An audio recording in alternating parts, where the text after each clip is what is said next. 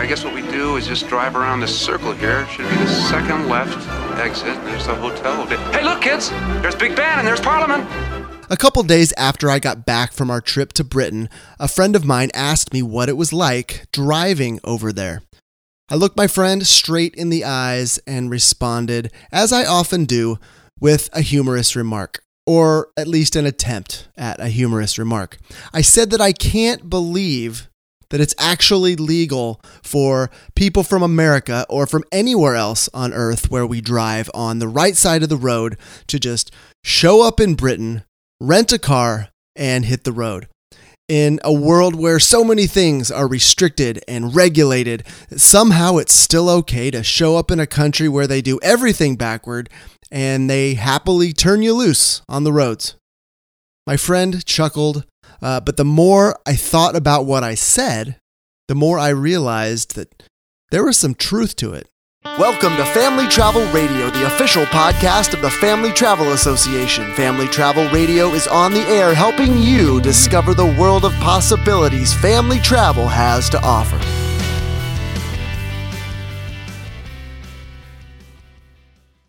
My first experience driving on the left side of the road, the right side of the car, was in Ireland in 2012. And I remember pulling out of the rental car lot with my pregnant wife in the passenger seat and both of my parents in the back seat. And I remember feeling more awkward behind the wheel in that moment than I did even when I was 15 years old and just learning how to drive. But on that trip to Ireland, I overcame the fear and I did it. I did the driving. And my friend, just last week, I did it again. And just like in 2012, my wife was next to me in the passenger seat, although not pregnant this time. And it wasn't my parents in the back seat. This time, it was my two kids, my 6-year-old son, who technically was with us in the 2012 trip to Ireland, although he was in the belly, and also in the back seat was my 3-year-old daughter. The reality is that it's perfectly legal for Americans to rent and drive cars in Britain, no matter how potentially dangerous or scary it may be. I've now done it twice, and both times I have gotten myself and my family and the car back in one piece. And you, my friend, you can do it too. But do you have the guts? So even though we'd already been in the UK for 4 days at the time we picked up the car, we chose to go back to the airport, to Gatwick Airport, to rent the car. There are satellite offices, car rental offices away from the airport, but we found the cost to be much higher at those other locations. And the availability of car seats we found at the smaller locations was a problem for some reason. So we did our research, we weighed our options, and going back to Gatwick Airport to rent the car just made the most sense. And our destination was Hove, which is in the very southernmost portion of the UK. Gatwick Airport is due south of London, so the airport was on the way to where we were headed anyway, so we didn't lose much time. In fact, I don't think we really lost any time going back to the airport to rent the car. In doing our online research, we found that Enterprise was the best overall deal, and we were very, very pleased, in fact, with the service. This isn't a commercial for Enterprise. I'm not receiving any compensation. We were just very well taken care of, and I want to recognize the folks at Enterprise, especially the staff at the airport at Gatwick, for taking such great care of us, both when we picked up the car and again when we dropped it back off before we flew home. The car itself was very cheap to rent, about £9 or roughly $12 a day for the car, just for the car itself, before any of the add-ons. Speaking of add-ons, GPS is all but mandatory these days. And in fact, I couldn't just get over the fact that back in 1989, my dad drove our family all over the UK with obviously no GPS back then, just my mom navigating in the front seat with paper maps that they had gotten from AAA before we left home. Absolutely no idea how they pulled that off. There it is, there it is, there it is. I know. I can't seem to get over to the left, honey. I'll try next time. Sorry. We'll get out of this jam in a minute. Kids, Big Ben, Parliament, again. All the car rental companies will offer GPS, built-in GPS as an add-on, but there's a good chance you won't actually need to rent a GPS system. We were just fine using our iPhones, and in fact, the car we rented had Apple CarPlay, which made it even easier. It brought up the routes and all the information from our phone right up to the screen there, and my wife could plug in the destination, and of course, we could also play music for the kids and have a good time. If you don't trust your phone, though, you can add a GPS, a built-in, reliable GPS to the car for around 10 to 15 pounds per day. Car seats. Car seat laws and car seat availability vary around the world. Honestly, we didn't even bother to look up the car seat laws in Britain before we left because we knew we were going to have our kids strapped in just as safely as they would be at home. Our son weighs about 50 pounds, which is plenty big for just a simple booster seat that works with any standard seat belt. And we managed to pack our suitcases light enough that we were actually able to fit his booster seat in our suitcase. If you can't pull that off, though, most airlines will allow you to check a car seat at no extra charge. We flew Norwegian Air, and that is their policy. Our daughter, on the other hand, she's a bit smaller. She's just a hair over 30 pounds, and she still requires the larger, full 5-point harness car seat. And we didn't even consider for a second bringing her car seat from home. It's just way too bulky. We reserved a car seat for her through Enterprise, and it cost about £9 a day, roughly $12, which is money very well spent, in my opinion, although it is kind of silly when you think about it that renting a car seat costs exactly the same money per day as it does to rent the actual car. Now, this car seat example, whether to bring the car seat or to not bring the car seat, that's just a solid example of my travel philosophy in general. I like to keep it simple, and I'm willing to pay for convenience when it makes sense.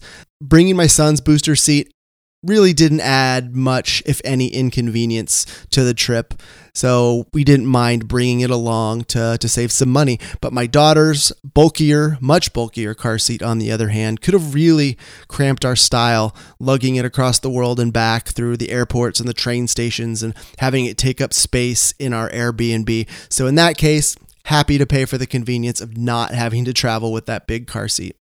Okay, so we've got navigation all squared away. The kids are buckled up safe. It is time to hit the road.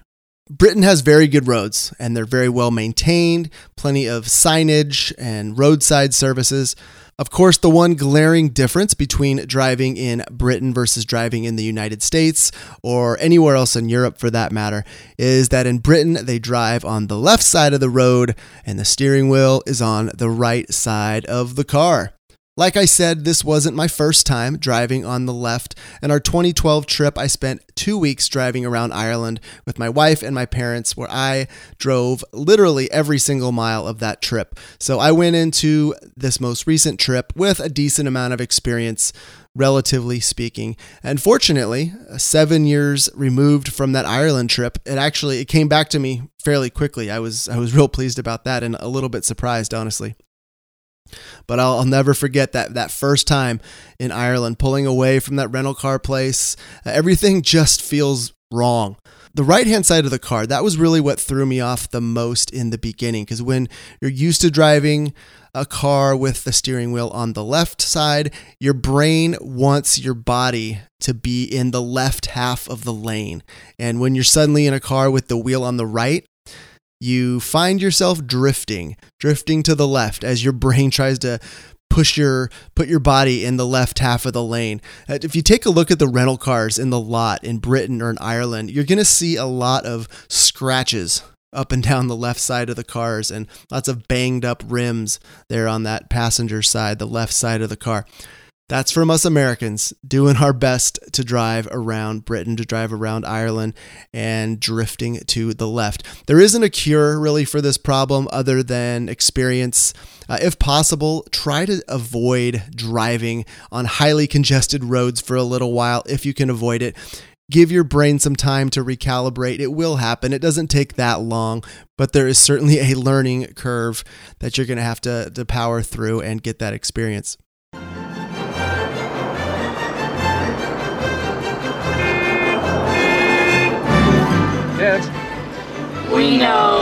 Big Ben. Parliament. If you're doing the driving and you have a nervous spouse in the passenger seat, or if your spouse is doing the driving and you are the nervous spouse in the passenger seat, my best advice is to simply give each other a break. You're going to be on edge for a while. Both of your minds are going to be playing tricks on you. I remember my wife cringing every time I would make a right-hand turn because to her, it looked like I was going to crash into parked cars or whatever happened to be on the side of the road. So take it easy on each other. Keep the yelling to a minimum. Take a break when you need to. It does get easier, and it's a great feeling when you finally settle in and get comfortable on the wrong side. You've got this, my friend. You can do it. If I can, you can too. One question you'll need to answer very honestly before you rent a car in Britain is how well can you drive a stick shift? Because unless you specifically request an automatic, you can expect to get a car with a manual transmission. An automatic will cost you more. In some cases, can cost quite a bit more. But unless you are proficient in driving a manual, it's going to be money well spent. If you don't know how to drive a stick, your first time driving in Britain is not the time to learn. If you can't drive a stick, but you're absolutely dead set on not spending the extra money for an automatic when you go to Britain, I recommend do what you can to find a way to learn before you go. Find a friend with a stick shift car you can borrow or figure out some other way to learn before you go. Because when you get in that car for the first time in Britain, you're going to have enough going through your mind. You're going to have enough to think about without having to worry about learning to drive a stick.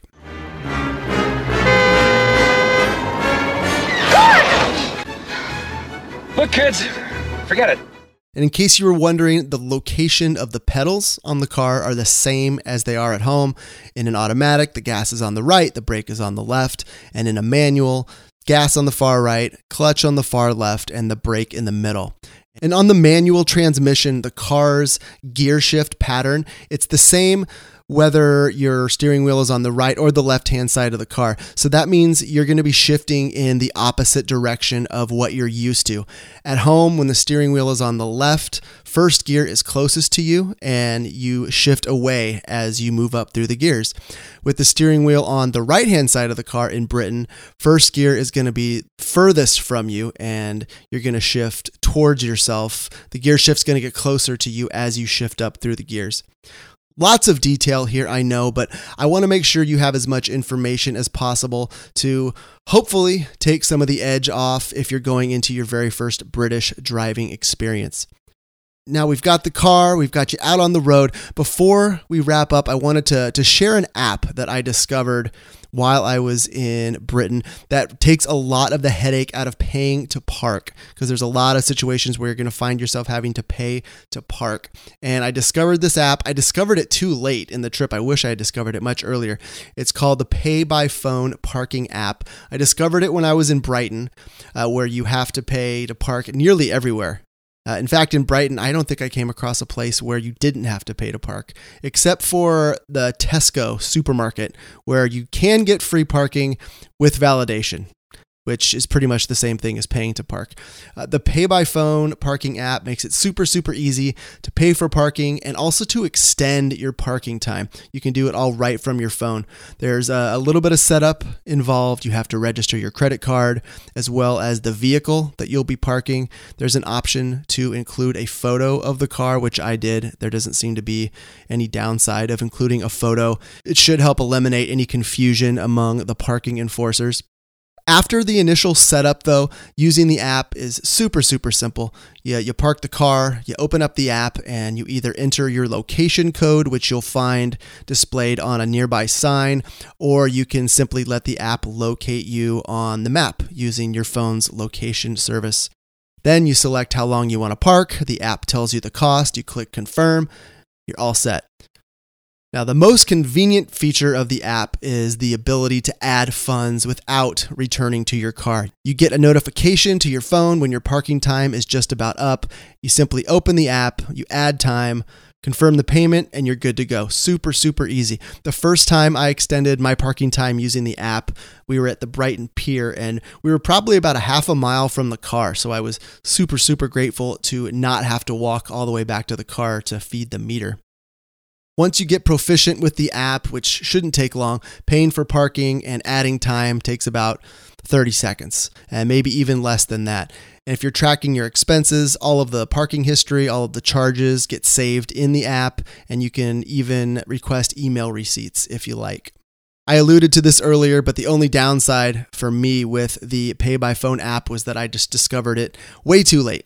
Ideally, I would recommend downloading the app and getting set up before you even leave home, but definitely do it before the first time you need it. I was setting up the app literally there in the parking lot, and that's just not the time to be doing it. Download it ahead of time, get set up. Obviously, you won't be able to enter the car information until you actually have your car, but the earlier you can get set up, the better you'll be.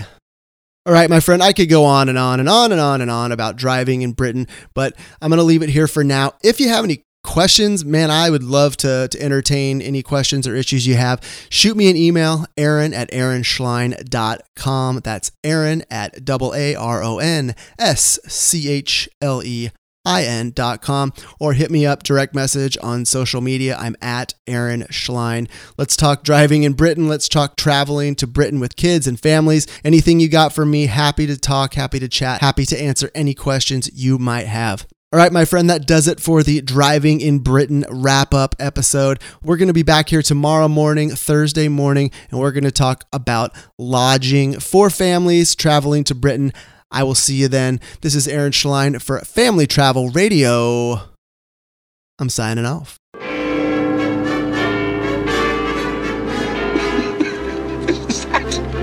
It's amazing. I cannot get left. There's Big Ben, kids. Parliament.